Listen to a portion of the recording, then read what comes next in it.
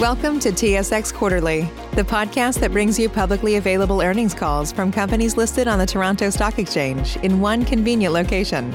Gone are the days of looking through confusing websites. You'll find the important information right here. Enjoy the call.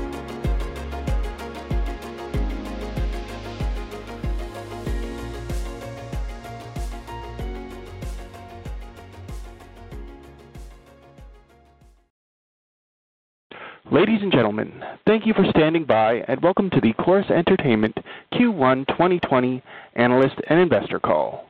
At this time, participants are in a listen-only mode. After the speaker's presentation, there will be a question and answer session. To ask a question during the session, you will need to press star 1 on your telephone keypad. If you require further assistance, please press star 0. Please be advised that today's conference is being recorded. Thank you. Now I'd like to hand the conference over to your speaker for today, Doug Murphy, President and CEO of Corus Entertainment. Please go ahead. Thank you, Operator, and good morning, everyone, and welcome to Corus Entertainment's Fiscal 2020 First Quarter Earnings Call. I'm Doug Murphy, and joining me this morning is John Gosling, Executive Vice President and Chief Financial Officer. Before I read the cautionary statement, I'd like to remind everyone that there are a series of slides that accompany this morning's call. You can find them on our website at www.corusent.com under the Investor Relations section and on our webcast. Now let's move to the standard cautionary statement found on slide 2. Today's discussion contains forward-looking statements that may involve risks and uncertainties. Additional information concerning factors that could cause actual results to materially differ from those in our forward-looking statements are contained in the company's filing with the Canadian Securities Administrators on SEDAR. With that, I'll now turn to our first quarter results and offer some perspective on the positive operating momentum we are seeing in fiscal 2020, starting on slide 3. As Canada's leading pure-play media and content company, we are uniquely positioned for success with a powerful portfolio of channel brands driven by strategic global partnerships and with our fast-growing owned content businesses at Nelvana, Corus Studios, KidsCam Press, and Toon Boom. We are setting the industry standard in advanced advertising by pioneering new solutions to evolve how television is sold. And our team remains steadfast in the disciplined execution of our plan to continuously maximize audiences and in turn monetize those audiences as we rationalize and evolve our operating model. This guides us as we make smart investments to grow our portfolio of businesses, be they advertising, distribution, or content creation and licensing. This disciplined approach has endured time and again, providing resilience when faced with the challenges of disruption as we identify opportunities and innovate to create solutions in a fast-changing media environment. At Corus, our diversified portfolio has delivered a solid start to the year with consolidated results in line with our expectations. We generated $468 million of consolidated revenue for the quarter, which includes the impact of changes made to our specialty TV portfolio with the shuttering of smaller channels to strengthen our offering for viewers.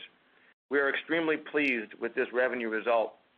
Our Q1 consolidated segment profit was $184 million, and our strong free cash flow of $53 million for the quarter demonstrates once again the powerful ability of our portfolio to generate cash, enabling us to pay down a notable $49 million of bank debt in Q1. Ever-improving financial flexibility funds the investments we are making in our business in the pursuit of revenue growth. John will take you through our detailed segment results later in this call. Moving to slide 4. Corus is an innovative entrepreneurial company with outstanding talent, cherished brands, and great content. We are optimizing our television portfolio with fewer, bigger channels that stand out in a crowded marketplace and attract valuable audiences. This has meant disposing of a non-core asset, Teletino, last March, and shutting down smaller services in our portfolio, such as Sundance in fiscal 2018, IFC, Cosmo, and most recently FYI in fiscal 20. In turn, we are investing in content to grow audiences on Global and our bigger specialty television brands, providing increased value to our advertisers and our distribution partners with strong differentiated channels. Over to slide 5. Our ambition at Corus is to diversify our revenue base by pursuing the global market for premium video content and build a third revenue stream beyond our media business in Canada. These international growth ambitions are rooted in our very important and growing content business. Nelvana Animation Studio is nearly 50 years old, employs hundreds of animators, and is expected to deliver almost 200 half-hour equivalent episodes in the fiscal year. Last year, we ramped up the investment in our own content production slate. Importantly, we have greenlit second seasons of Esme and Roy, Hotel Transylvania, the TV series, and Corn and Peg, given their success with audiences around the world. Corus Studios is also growing as a producer of premium lifestyle and factual reality content for our networks. We are accelerating sales in the global market and have 21 series in production for fiscal 2020, including new seasons of fan favorites Island of Bryan, Save My Reno, and Backyard Builds. I'm encouraged that so many of our series are going into second and third seasons, which is fundamental to brand building and increases the potential to create franchise IP worldwide. The results of this strategy are apparent in the delivery of double-digit growth as promised in Q1. Moving to slide 6. As you know, we are focused on maximizing our audiences on all platforms and then monetizing those audiences to achieve revenue growth. Last November, we hosted an investor education session here at Corus Quay to provide a deep dive into our revenue team's go-to-market strategy. The session reviewed current advertising and subscriber trends, as well as the many initiatives underway at Corus. These include innovations in advanced ad tech, building more advertising inventory, growing our presence on social and digital platforms, and delivering content to audiences in new ways, including the evolution of our global TV app and the new distribution platforms such as Stack TV. We won't revisit these in detail today in our prepared remarks, as the archived session is available in the Investor Relations section of our website under Events and Presentations. We are happy to take questions on our go-to-market revenue strategies. Our confidence that we are on the right track to sustainable growth is unwavering. With that, John will now take us through the detailed Q1 results. Thanks, Doug. Good morning, everyone. I'll start on slide 7. As Doug mentioned earlier, we delivered a solid start to the year with consolidated results that met our expectations. Effective September 1st, 2019, we adopted International Financial Accounting Standard IFRS 16 related to the accounting for leases on a modified retrospective basis, an approach which does not adjust the results of prior periods. The significant impacts of the IFRS 16 accounting standard on our Q1 2020 financial results are as follows.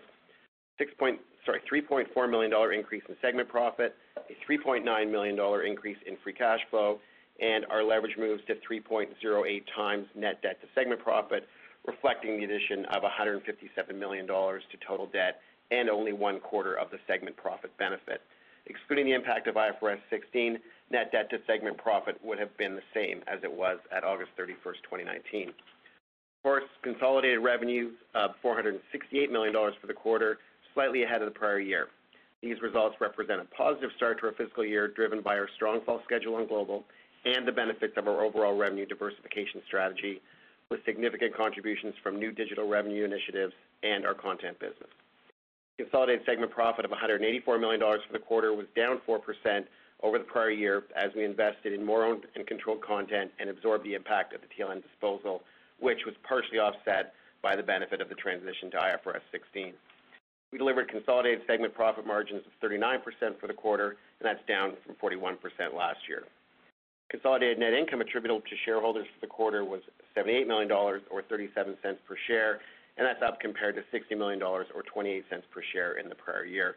That's primarily due to accelerated amortization of television brand assets at the beginning of fiscal 2019. Further details can be found in this quarter's MD&A. Free cash flow of $53 million was ahead of the $42 million in the prior year quarter. This reflects an improvement in working capital, reduced interest payments on bank debt, lower restructuring and integration costs, and the removal of base lease expenses under IFRS 16. That's offset by greater programming and film investments, as well as higher cash taxes.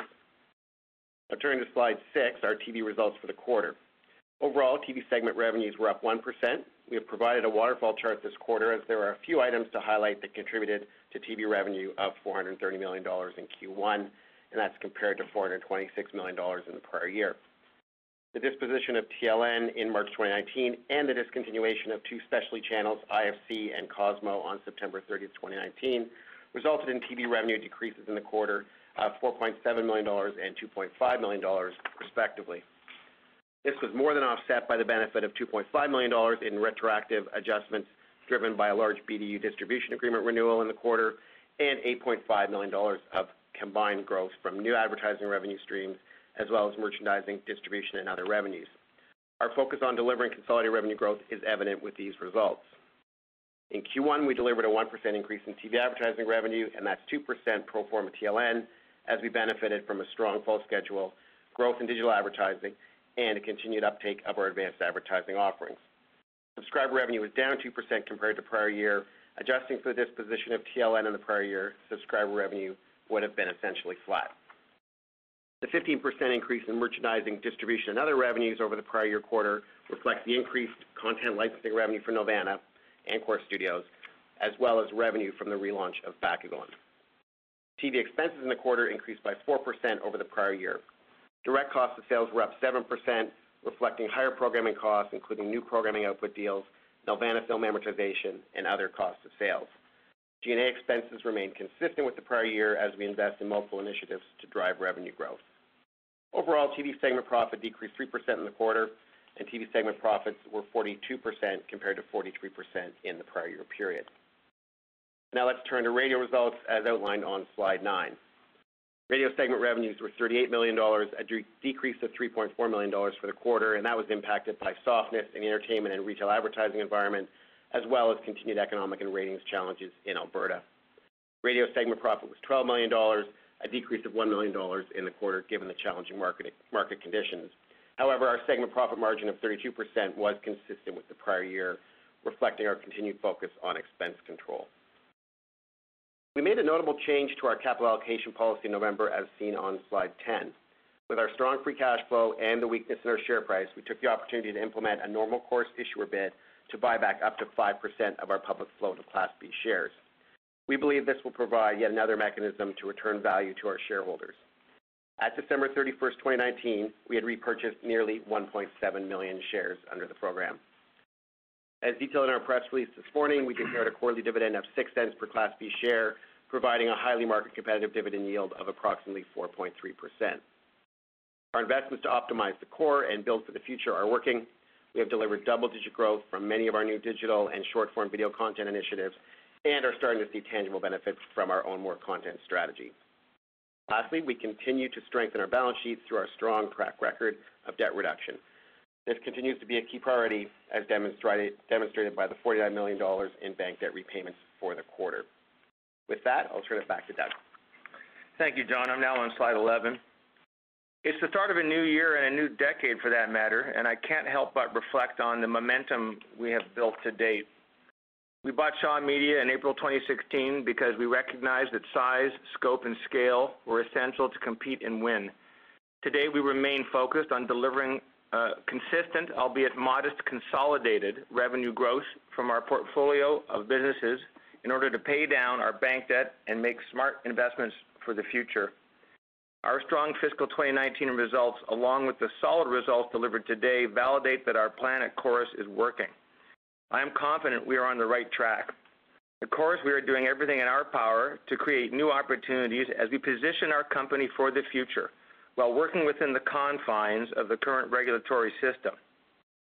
We are setting the standard in ad tech and see a compelling opportunity ahead for our industry, reflecting the unique market structure in Canada, with 3 large broadcasters, 2 of whom are vertically integrated and owned by distributors.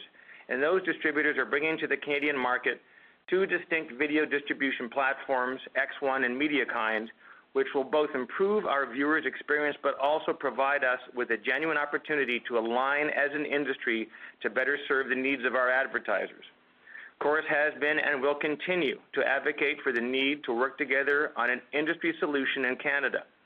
This includes the adoption of common audience segments, improving the viewer experience and value proposition, both linear and on demand, creating more revenue opportunities with ad insertion on VOD, for example, there are others, and sharing data within the industry ecosystem to strengthen our business and help us compete with the foreign-owned, unregulated digital media broadcasters.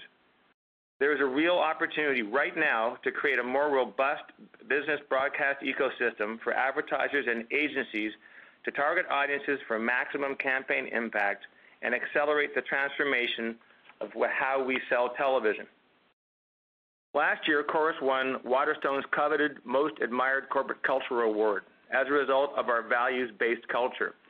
One of these values at Corus is to think beyond, which challenges us to imagine what's possible, invent opportunities, and create new solutions. Our industry has made significant strides and is doing its part to grow and evolve our business models. Now it's time for Ottawa to come to the table. The Broadcasting and Telecom Legislative Review Panel will deliver its long-awaited report later this month. We encourage the newly elected government to think beyond and quickly implement change. It is important that we work together, government and industry, to build a new policy framework that works for all of us. Canadian media companies must be able to move faster and to invest where we want to invest. Canadian broadcasting policies still do not allow us that flexibility. At Corus, we maximize audiences through great storytelling, as do other Canadian broadcasters. In fact, Canada has created some of the biggest stars in the world. Our industry needs the freedom to grow and evolve and to take Canadian talent and content to the next level. In this quarter coming, the next quarter, and the quarter behind that, we will continue to advocate for policies which enable a competitive Canadian media and content industry, but one that is driven by market forces. Finally, moving to slide 12, I want to close our call today by reiterating the confidence we have in our portfolio of businesses at Corus. You've heard us speak of revenue diversity today. Every business at Corus is important and contributing to our top-line results. Whether it's advertising on TV or radio, both nationally across the country or in 39 local markets and communities, or whether it's our subscriber revenues, the recurring business from our distributors for our leading portfolio of specialty channels, or whether it's our content business now growing at double digits as expected, or our rapidly growing digital business resulting from our many smart investments over the last couple of years, each component of our portfolio contributes to the pursuit of consistent, albeit modest, consolidated revenue growth quarter after quarter. We will see ups and downs in various parts of the business from quarter to quarter, but it is the sum of the parts that matter.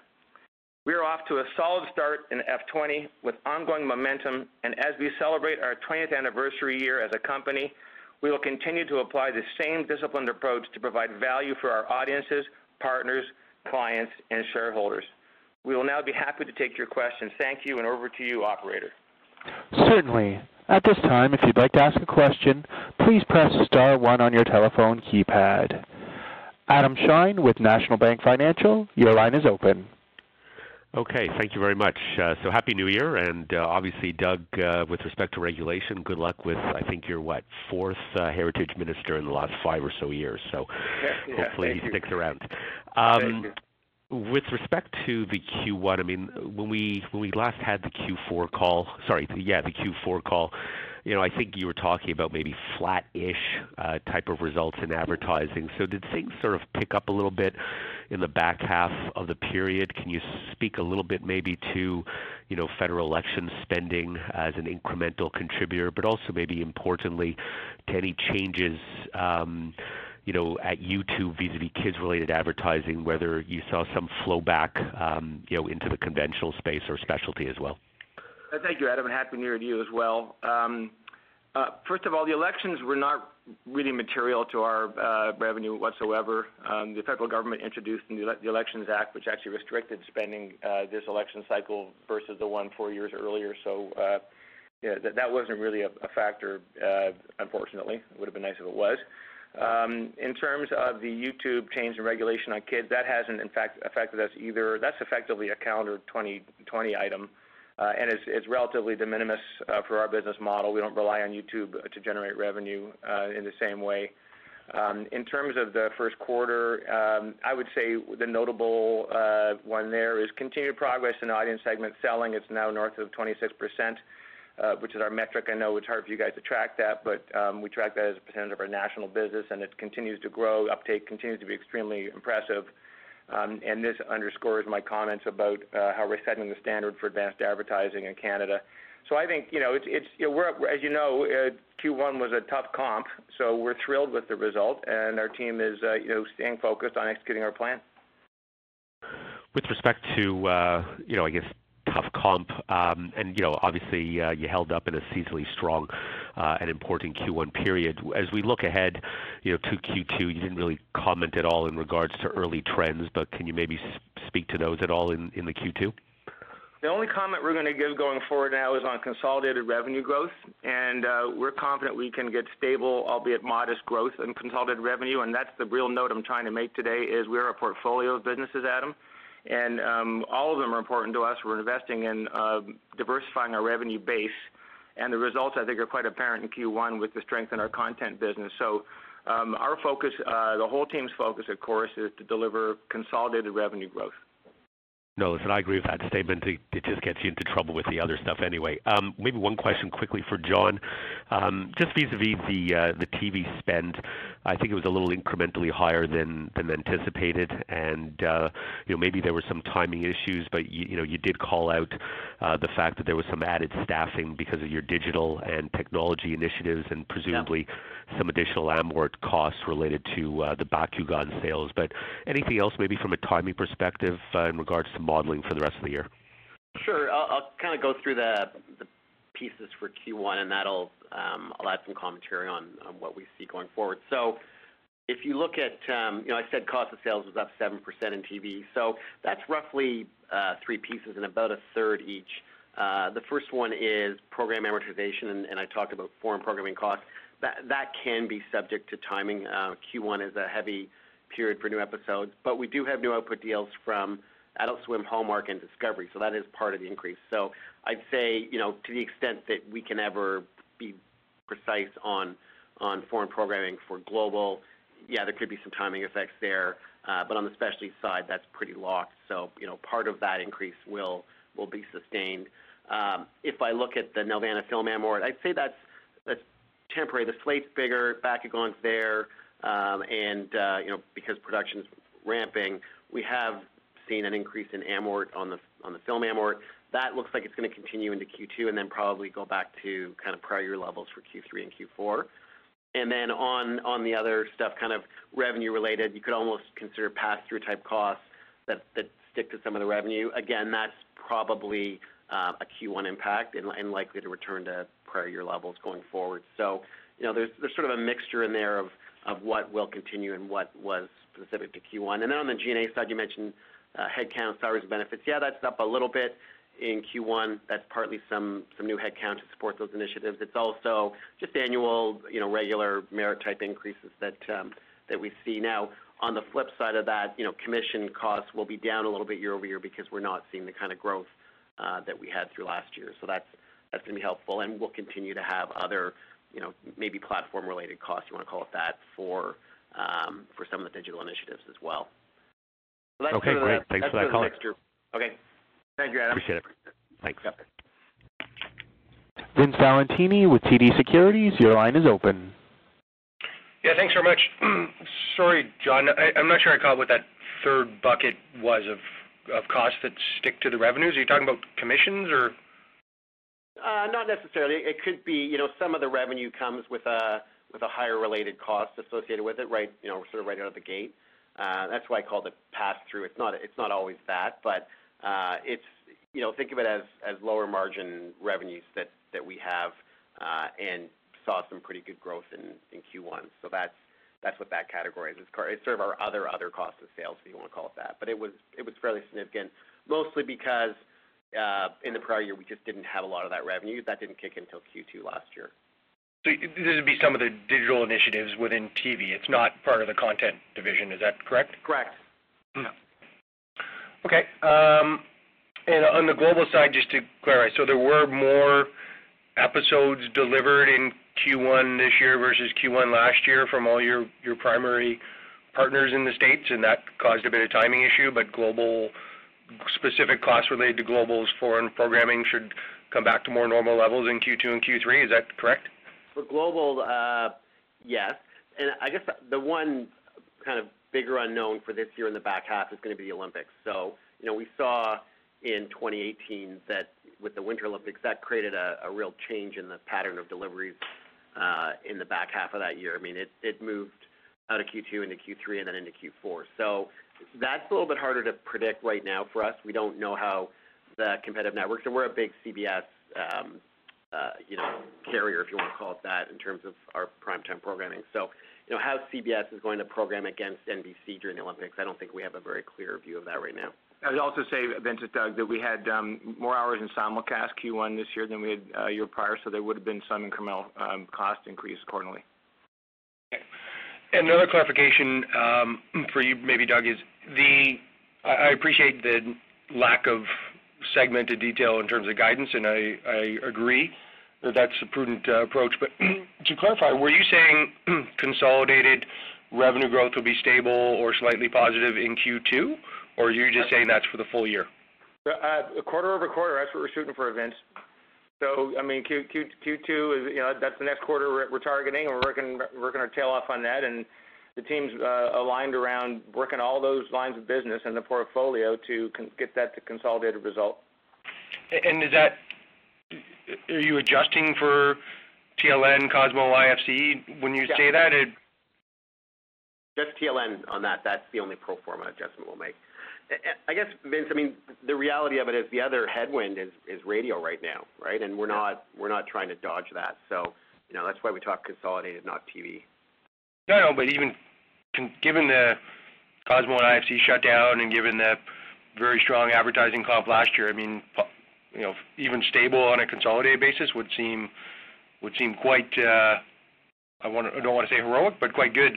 I'll say heroic. We're thrilled to that. That's exactly what we're trying to accomplish. I mean, we want to make sure everybody realizes that we're very confident we can get to stable consolidated year over year, and that's kind of like the base case. And obviously, we're gunning for modest growth year over year. And as the sum of the parts are considered, that's what we're going to try to deliver.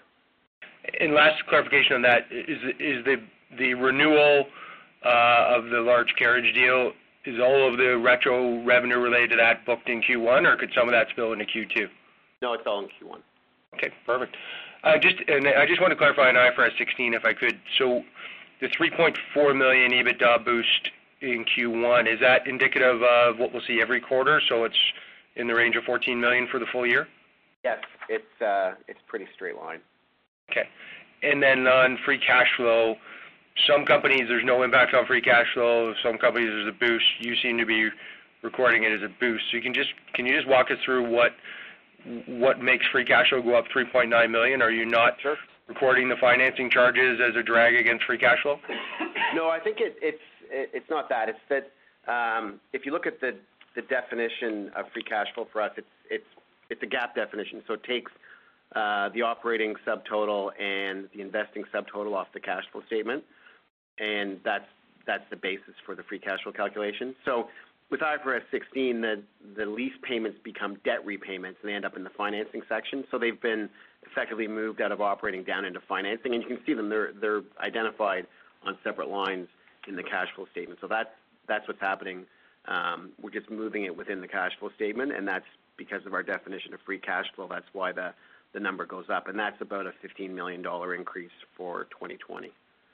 So $15 million for the full year just because of the shell game of where things show up under IFRS 16. Yeah. Your earlier commentary on the last call being, around $300 million of free cash flow, maybe even slightly below, did you take into consideration that potential $15 million boost? Yes. Thank you. Thanks, Vince. Happy New Year. Maher Yaghi with Desjardins, your line is open. Yeah, Happy New Year to you as well, Doug. I wanted to ask you about your ad tech endeavors, and you've been talking about the need for the industry to coalesce around a system where everybody can get upside working together. How much of your revenue in advertising is flowing from these new TV ad revenues that are coming from the new tech platforms that you have launched so far? Well, I think as I said before, it's a growing portion of our national TV ad. It was 26%. I'm not sure, Myra, we've broken out the actual number for all of you, so I'm going to maybe we'll follow up with a call after the fact on that one once I clarify what we've disclosed. But the real opportunity here, there's a couple of notes I want to make. The real opportunity here, first of all, is to acknowledge what we're hearing from our agency partners, the 5 major agencies that direct 95% of the national money in Canada, and that is they love the audience segment selling. They would love to see the industry on some common definition of segment selling so they could more, with more agility, move the money into the TV segment selling to better kind of defend against the digital players who are hyper-targeted. So that's kind of one note. And, we're not yet in the position to announce more partners in the common segment selling, but there are a number of the big players in Canada who are kind of working with us now to consider how to do that. The second thing, which is a pointed comment I made in my remarks, and that is that the industry in Canada, quite frankly, is really doing some outstanding work. The 2 new video platforms are going to be fantastic for viewers. We're working together on ad tech. We're working together on a variety of initiatives. We need Ottawa to get going. And, the industry can only do so much, but we're all shackled together on some of these age-old confines. And part of the note here is at some point in time, we need this new government to step up and make change that is authoritative and impactful and immediate. So that's the other piece of the note that I'm trying to make. Okay, and so where do you see as a percentage of your, let's say, ad revenues ending the year, if you're talking about one quarter right now, do you see that moving a lot before the end of the year, or it's a multi-year, let's say, It's hard to tell. Here's what I'll tell you, okay? If you look at Q1 over the last 3 years, in 2018 it was 10% of our national business. A year ago it was 17, now it's 26. So that trajectory, I would say you could just extrapolate that. Okay. Perfect. And on Nelvana, I'm very, I love watching Hotel Transylvania, so kudos to you for continuing that series. You can thank Adam Sandler for that, quite honestly, but go ahead. Wanted to more know about the costs involved in improving and launching these series worldwide, as you mentioned, and trying to get another bucket of revenues coming from worldwide sales. What are we looking at in terms of cost to get a important position to deliver on that project? Well, every time we ramp up a new series, there's always front-loaded production and amortization costs in the film P&D side. So that is kind of like the scale. And then once you start delivering, then the front end production investment is behind you, and you start capturing margin. And it's always better to be, as I made in my comments, second, third, fourth seasons are always better than just one season. One and done is not what we're trying to do. Our content team has been given very clear instructions to have subsequent seasons, everything we're making, because we want to try to build, franchise IP worldwide. So, there's a bit of a front end load on the production investment, and once you start scaling, it then kind of comes in. I don't know if you want to add anything on that. Yeah, I mean, back to the cash flow statement. It seems like today's call is brought to you by the cash flow statement. Net film investment in the quarter, Maher, was about $15.5 million, and that was up from $10.6 last year. So that's a line you'll see every quarter. You can see what we're investing. Now, that can be net of tax credits depending on timing, but that's an indication of the ramp-up in investment that we've seen, and that's what's going to drive the top line. It should be steady at these levels.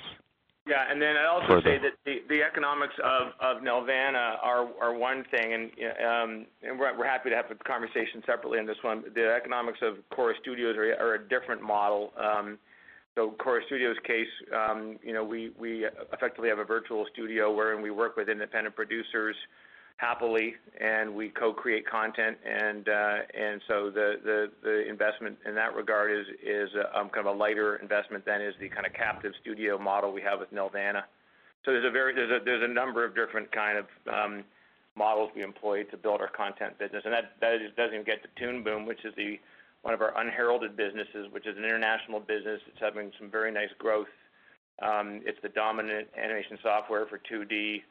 There's a recent movie launched named Claws, which was on Netflix, which has been heralded with a number of awards, and that was made using Toon Boom, which we're very proud of. So, we have a really nice little emerging content business here, and it's one I made a comment over the summer that will be a double-digit growth for the rest of my life, and it was a bit of a bold statement, but I'm pleased to say that we're going to be there.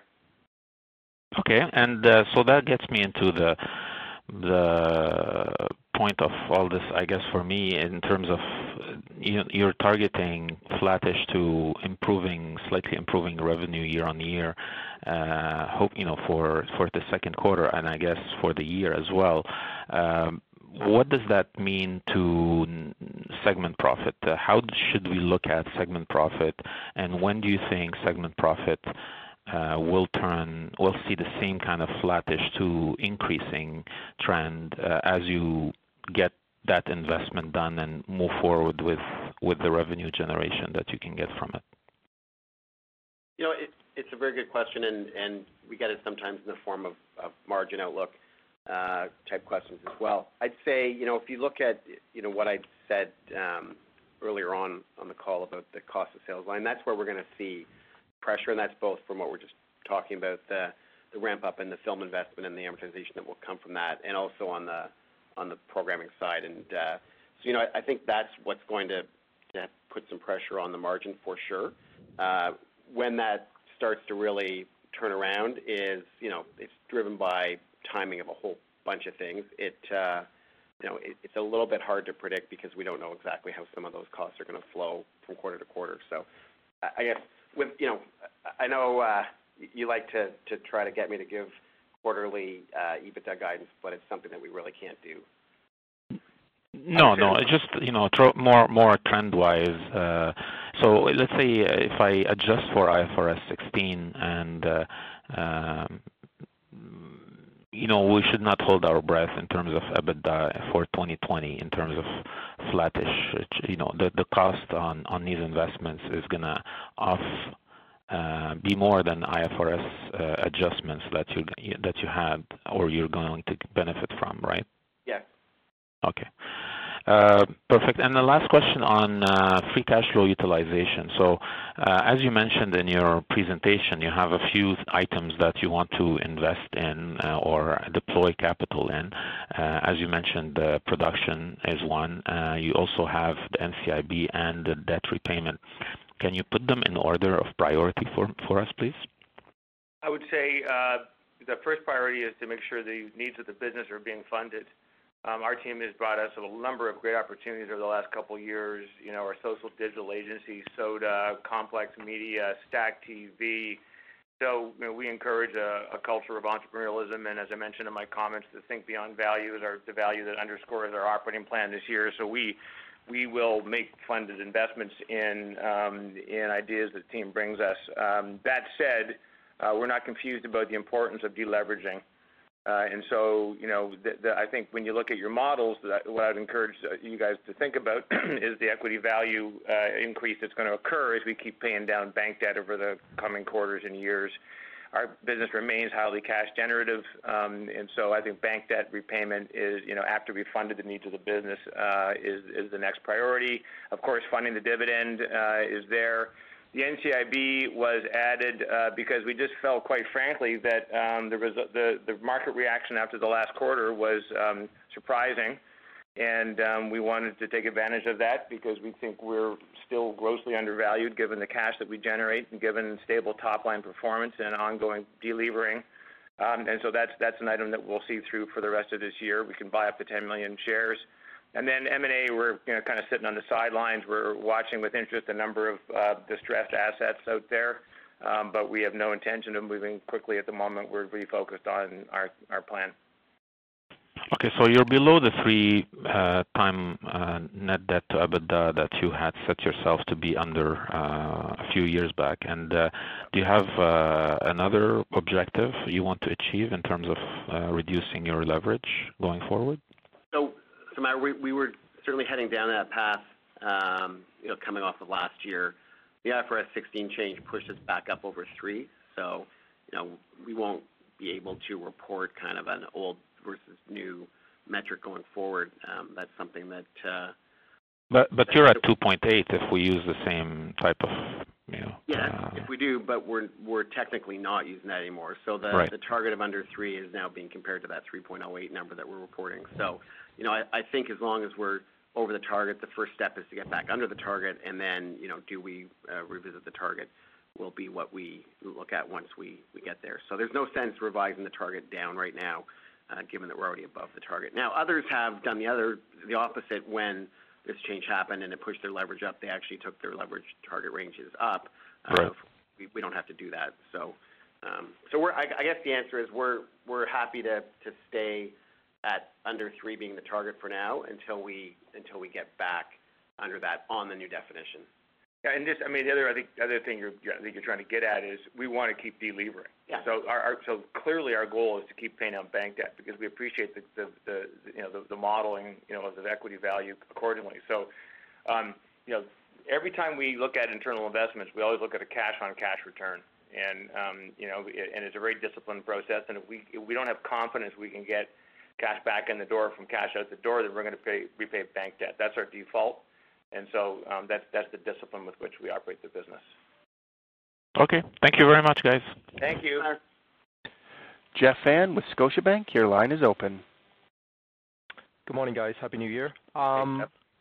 Just a quick clarification on the free cash flow to Vince's question. So similar to like the $300 million, if we take out the IFRS quote-unquote benefit, that's $15 million.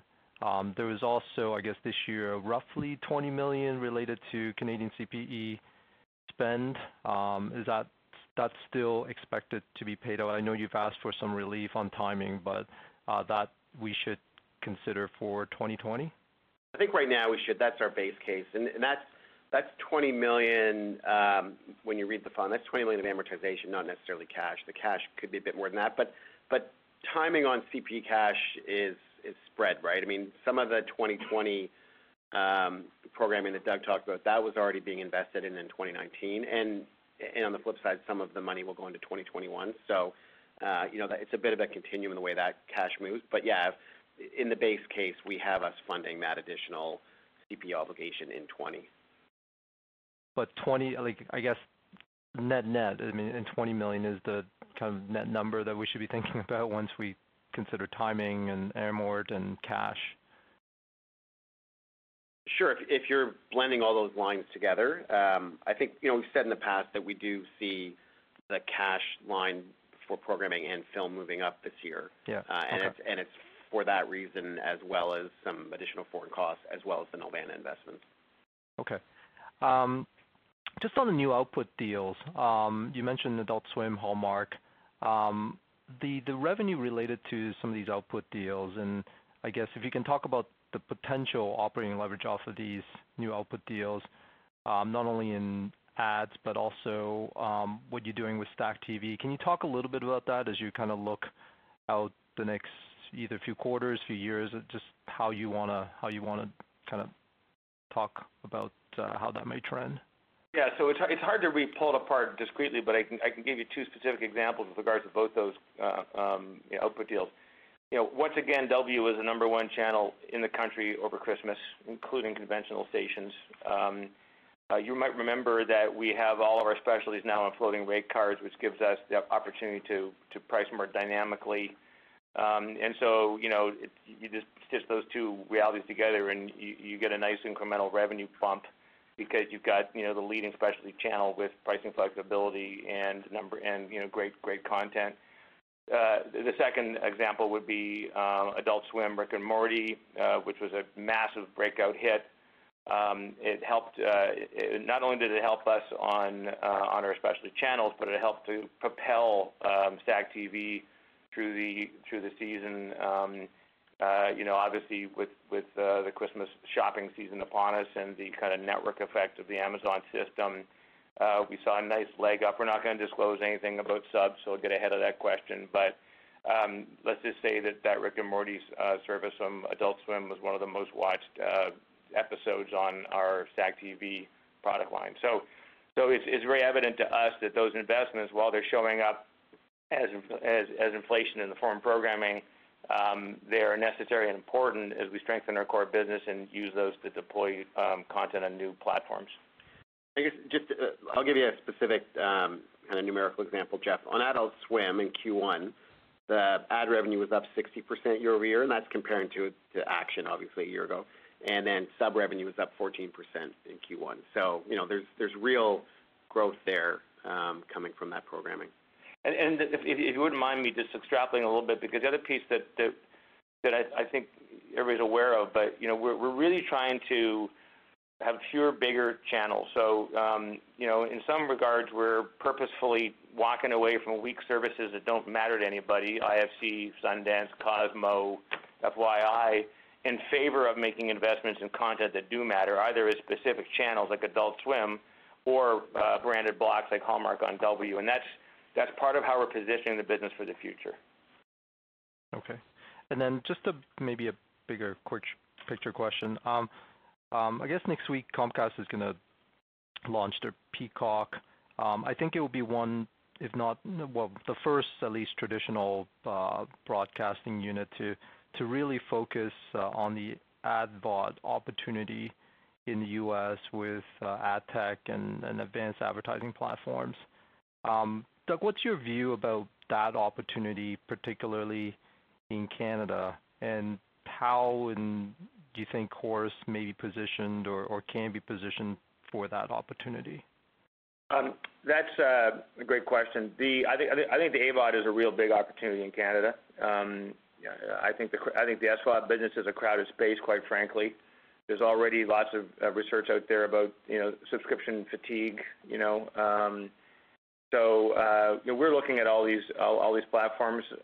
We talked about during our go-to-market investor education session about investments we're making to launch a new global Go app. We'll be providing more information on that in the months ahead.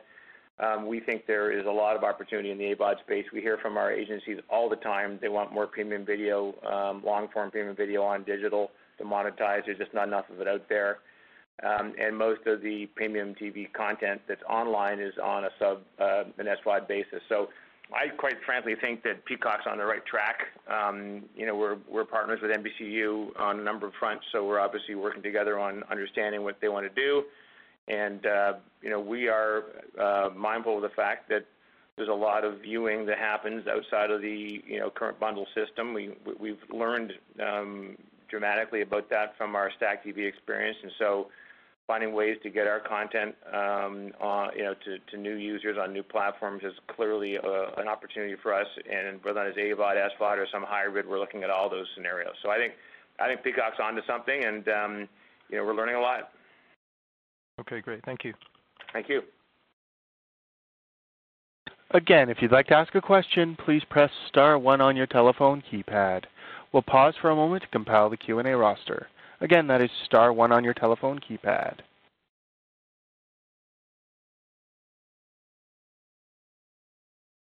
Right.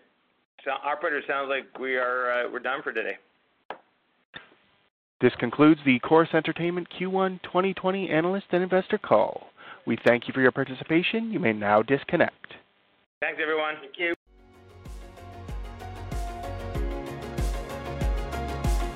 Thank you for listening to TSX Quarterly. If you enjoyed the cast, remember to leave a good rating.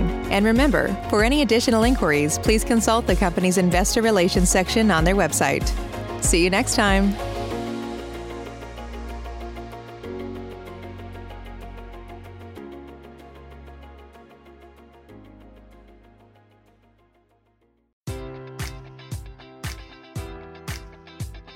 Enjoy all your favorite sports like never before at BetMGM. Sign up using code Buckeye and receive up to $1,500 back in bonus bets if you don't win your first bet. When you register with BetMGM, you'll get instant access to a variety of parlay selection features, live betting options, and the best daily promotions in the business. And with BetMGM at your fingertips, every play and every game matters more than ever. Place your money line, prop, or parlay bets with the king of sportsbooks today. Sign up using code Buckeye and receive up to $1,500 back in bonus bets if you don't win your first bet. BetMGM and GameSense remind you to play responsibly. 21 plus and present in Ohio, subject to eligibility requirements. Rewards are non-withdrawable bonus bets that expire in 7 days. Gambling problem? Call 1-800-GAMBLER. In partnership with MGM Northfield Park.